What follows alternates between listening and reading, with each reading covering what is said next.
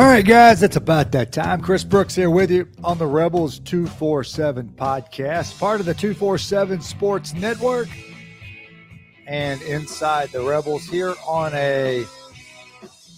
what is today? Good gosh, it's Thursday. How is it Thursday? On a Thursday edition of the show. Hope you're doing well. Now into, June the 2nd. Can you believe that? A June 2nd edition of the show. Okay, several things we got to get to today.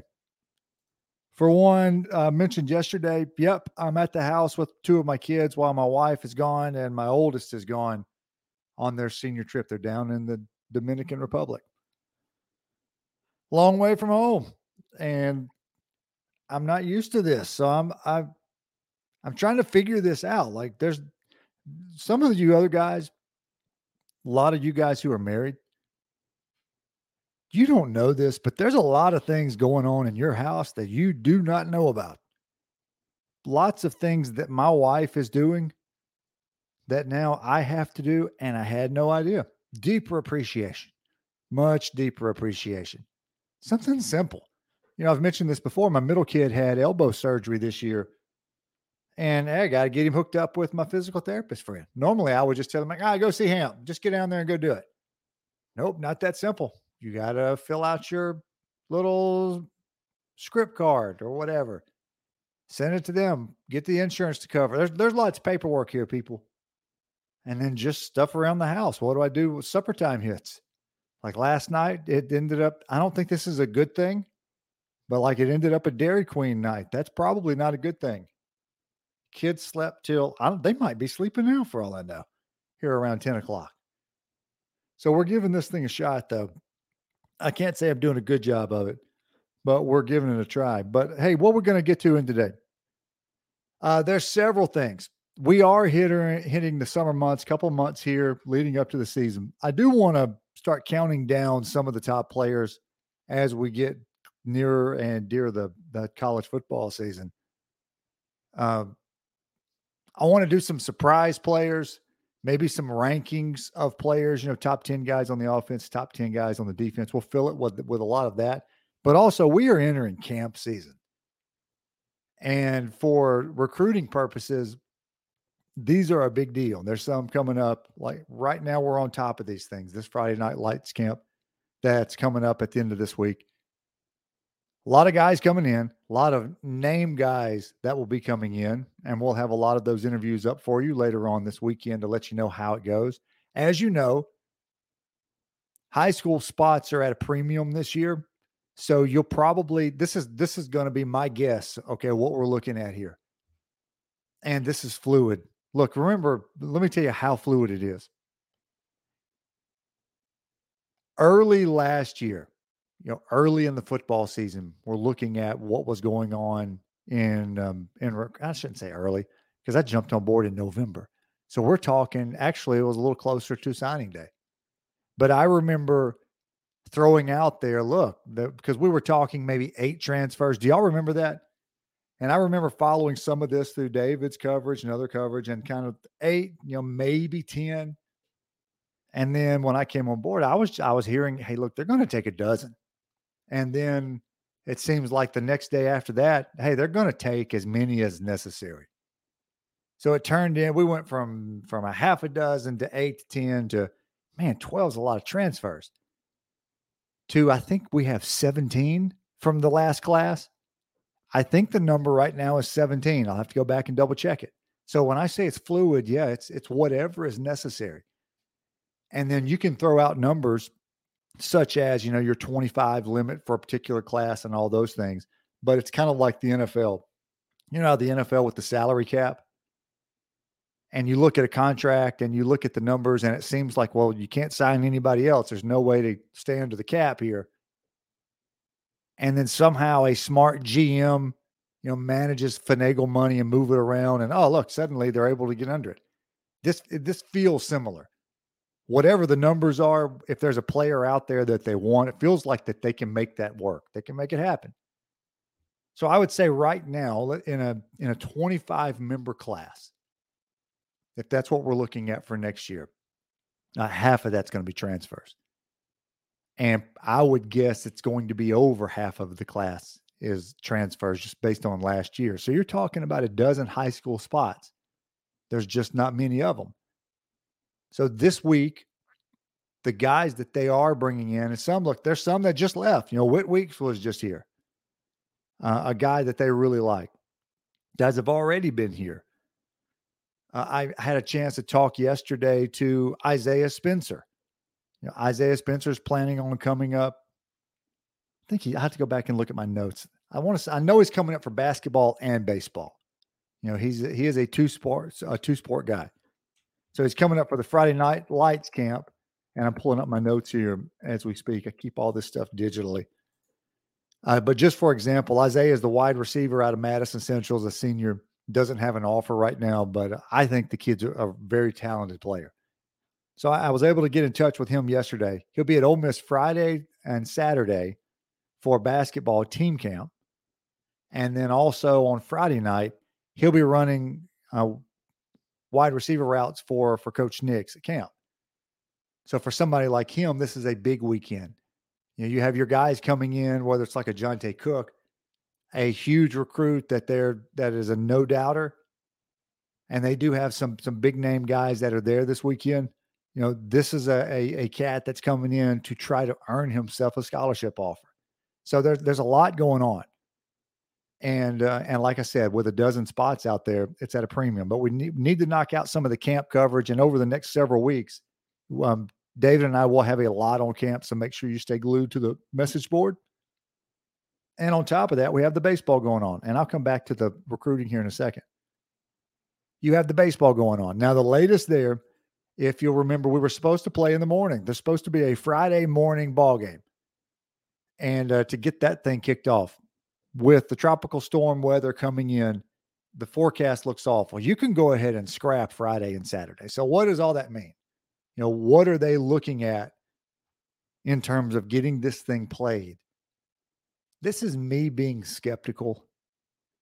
Unless Miami, at some of those fields like Southern Miss that has an all turf field, and I don't know what Miami has down there. It makes it way easier, makes the games hard, because you're like on the field, off the field, on the field, off the field. For pitchers, that's a nightmare. But when you have one of those just completely turf fields, and I've experienced this a ton in travel ball, yes, it helps a ton in terms of these weather situations. But what do I expect will happen here? They're going to scrap Friday and Saturday. Like the weather, 100% chance of rain, and not just rain, awful weather. Okay, even if you get the thing in, you're already 2 days behind heading into potentially a super regional. Let's say Southern wins theirs. It doesn't matter. LSU, it doesn't matter. You're already 2 days behind, which means you've lost 2 days of rest for your pitchers. Not optimal. And this is not a great situation. And look, maybe we should just be happy because we didn't think the team was going to get into a regional. So I don't want to complain about it too much. However, it is what it is. Let's say they scrap Friday and you scrap Saturday. There's still rain on Sunday and Monday, and I think even into Tuesday. And we'll have to see how that plays out. But let's say they're able to get out there. I think they can run this sucker through Tuesday to get the games in. But at that point, you are so far behind in terms of rest for the next weekend. So not an optimal situation. And I'm not going to go through just each individual scenario here in terms of who would go if they don't get the regional in. I don't blame Miami for wanting this thing and for not moving the day. I get all of that.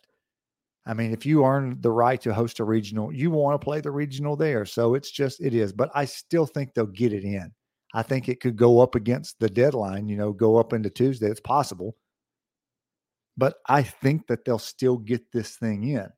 If they didn't, then you'd go to these different scenarios in which the team that hasn't lost, or if teams are basically tied in those type of categories for the regional, the one with the higher seed, that could happen. It could happen. But I don't think they'll get to that point. I think they'll get it in. I just think, unfortunately, you're going to get a situation to where you've lost several days of rest. and you just got to deal with it going into the next one. But look, from where we thought we were last week leading up to decision time, you're just happy to be in the thing, right? You're just happy to be playing. So we'll be following that. Now, outside of the baseball and the camps, that's what you're focusing on. There's no crazy national calendar days. It's a Bubba day. Yep, that's a real thing. I do this every day. I'm going to look. It's Rocky Road Day, Rotisserie Chicken Day, leave the office early day. You can get behind that one. You should be leaving your office early. Summer.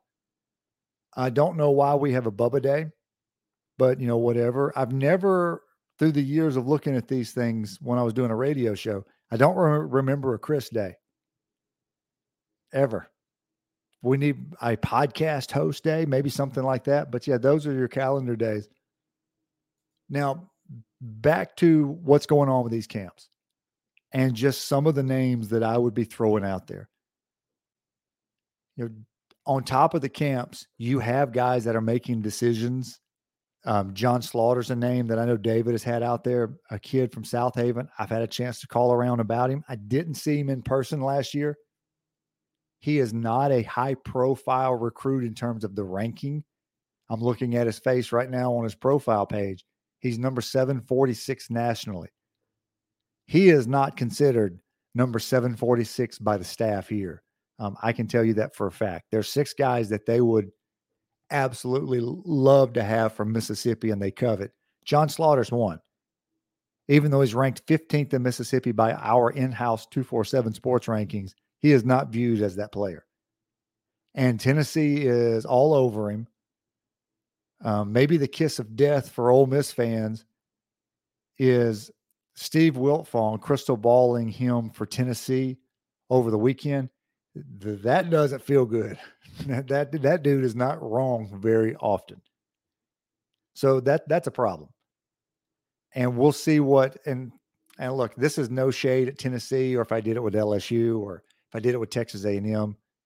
We'll see what the Ole Miss NIL response is to that, to whatever Tennessee's NIL program is looking like.